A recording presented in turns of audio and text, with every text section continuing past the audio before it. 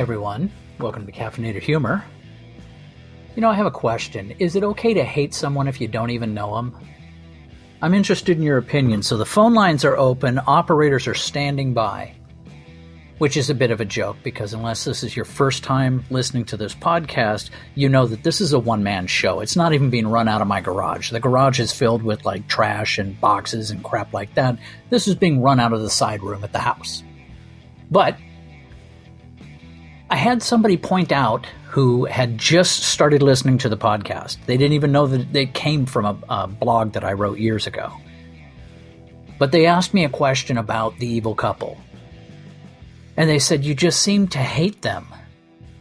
And I said, then you haven't listened to enough episodes. If anything, I revere them. In fact, I find Mrs. Evil Couple one of the hottest women on the planet and one of the most evil at the same moment. It's a very twisted thing and it makes me feel dirty, but I can't get away from it. Because when it comes to doing stuff, like creating content, creating anything, if you can't figure out what you want to write about, what you want to talk about, what the story is, you got nothing. And so when I started writing the blog, at first I was looking for something to write on a weekly basis that I could build up an audience and force them to buy a shitty book that I wrote. Not the shitty books that are currently for sale. This was like a shitty fantasy novel and it was a nightmare. But I was, what can I write about? What's going to seem fresh and not like, hey, I'm writing something just to write, now buy the book. Well, and then into my life came The Evil Couple. And every time I sat by them, near them, saw them, there was something else, something fascinating. And they literally helped me figure out what to write about. It's about people behaving badly, with a bad attitude and way too much caffeine on board, which just seems to fan those flames. But it's been fascinating. I mean, the old podcast, before I pulled it from the public, it had over 700 posts. I never ran out of shit to write about. There was always something new.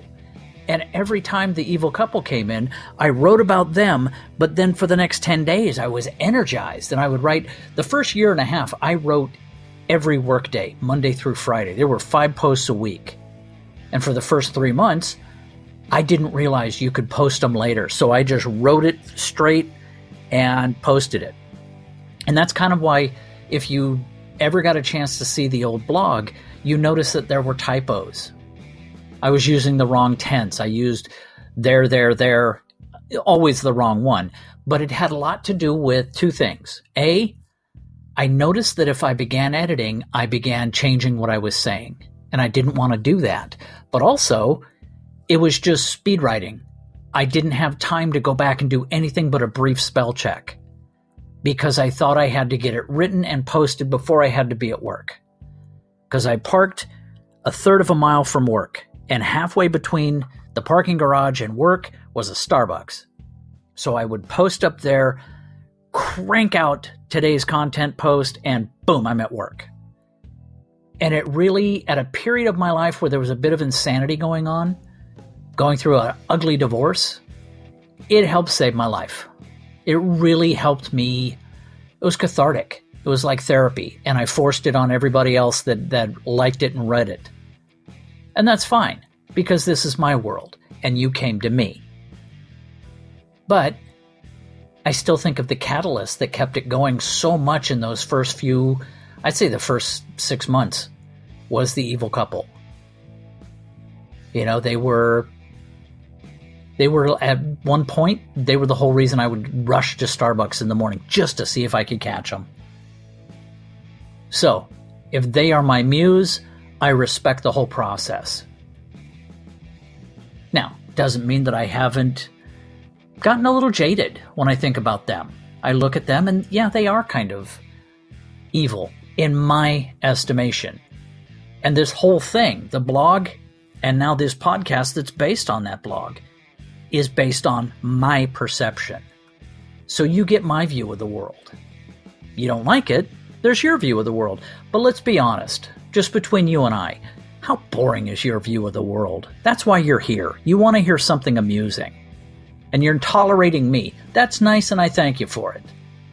Now, go to the BuzzFeed. BuzzFeed? Hang on a second. Buzzsprout website. Look up Caffeinated Humor. Click on the show notes. Click support the podcast. And for God's sakes, buy me a cup of coffee. You'll notice it when you get there. It's like you can buy a cup of coffee for $5, $10, $15. But I'm not going nowhere. Help me make it a better podcast, and help me by listening to more episodes. So let's take that entire vicious money whore type attitude. Help me, and I'm vaguely helping you. Not really, but that's how I'm phrasing it at least. And roll it all into today's episode. And sometimes evil has the flu. On today's Caffeinated Humor. You know, there are times that doing a podcast or writing a blog is a very tough thing to do. Days where coming up with the idea for the content is next to impossible. And then there's days like today. I got my coffee. I'm in my favorite Starbucks. Right after I finish creaming and sugaring the living hell out of it, my favorite small table opened up. Also the table next to it. So I break out my tablet and keyboard, get myself all set up. And it was during my period where I was moving away from my laptop. I've got a nice tablet and a Bluetooth keyboard. I'm going to make this work. Didn't last more than 2 weeks. And right at that moment, the evil couple sat down next to me. Really? It's just going to fall from the heavens like manna from heaven today? Going to be handed to me? Apparently so. Now, I'd been listening to some music on my headphones, so I turned off the music, left the headphones in. All the better to give the impression that I am minding my own business. Now, if it's somebody that I want to listen to that's sitting away from me, I actually bought this. It's a spy thing. You plug it into the USB port on the laptop, and you point the USB, it looks like a thumb drive, like a little flash drive. You point it where you want it to go, and it's a directional microphone, and it can pick up shit from across the room. It's amazing. It's very distorted, but you can still hear what's being said. Now, in terms of giving the impression that I'm minding my own business, it's so that nobody gets a clue of what I'm doing. Isn't that just so fucking cute? Now, this couple has given me some of the finest blog posts that I've turned into a podcast that I've ever written. Even on days they don't come in after a day after or a week after they have, I'm still energized over it.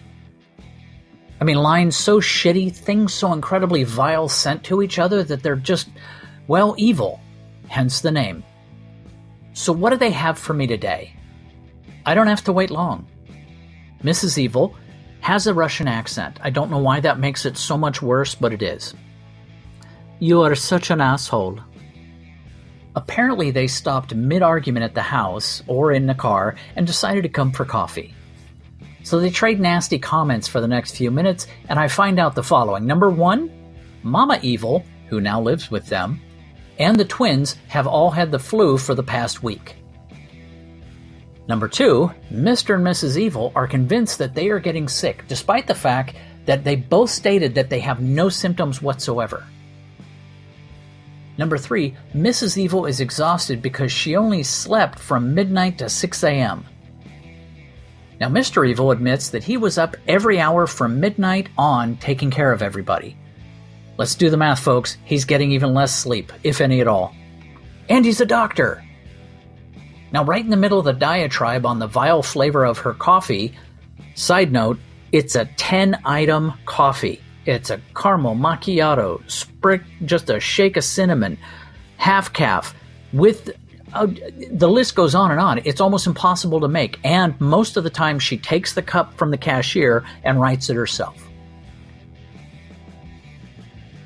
Now, Mrs. Evil morphed the entire complaint about her coffee into a talk about Mr. Evil and his soon-to-be remodeled office.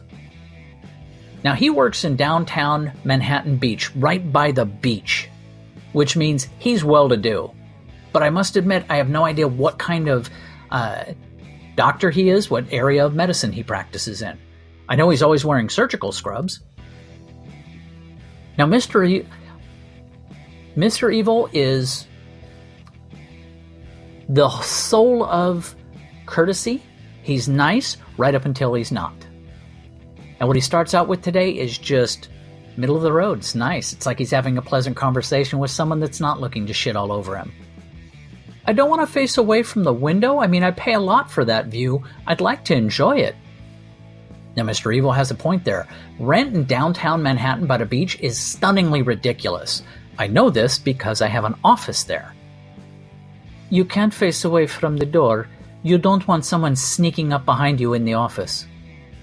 Now, do doctors fear ninja attacks in their offices? I don't know. I didn't go to medical school. No, you are missing the fucking point. Now, I'm not sure why he's getting so pissed so fast, so I'm going to have to assume that this is the continuation of a much earlier, much longer argument. And when he curses, she usually buckles. It's the weirdest thing. But hold off before you start shedding any cheers for her. She is the embodiment of this evil on the entire planet.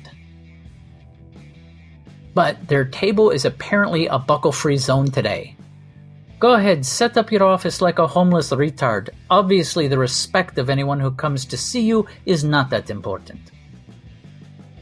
I love that line. I love this woman. She said this, sipped her coffee, and winced once more at the inferior taste. Now that's the end of part 1, plus my coffee cooled off enough to drink it.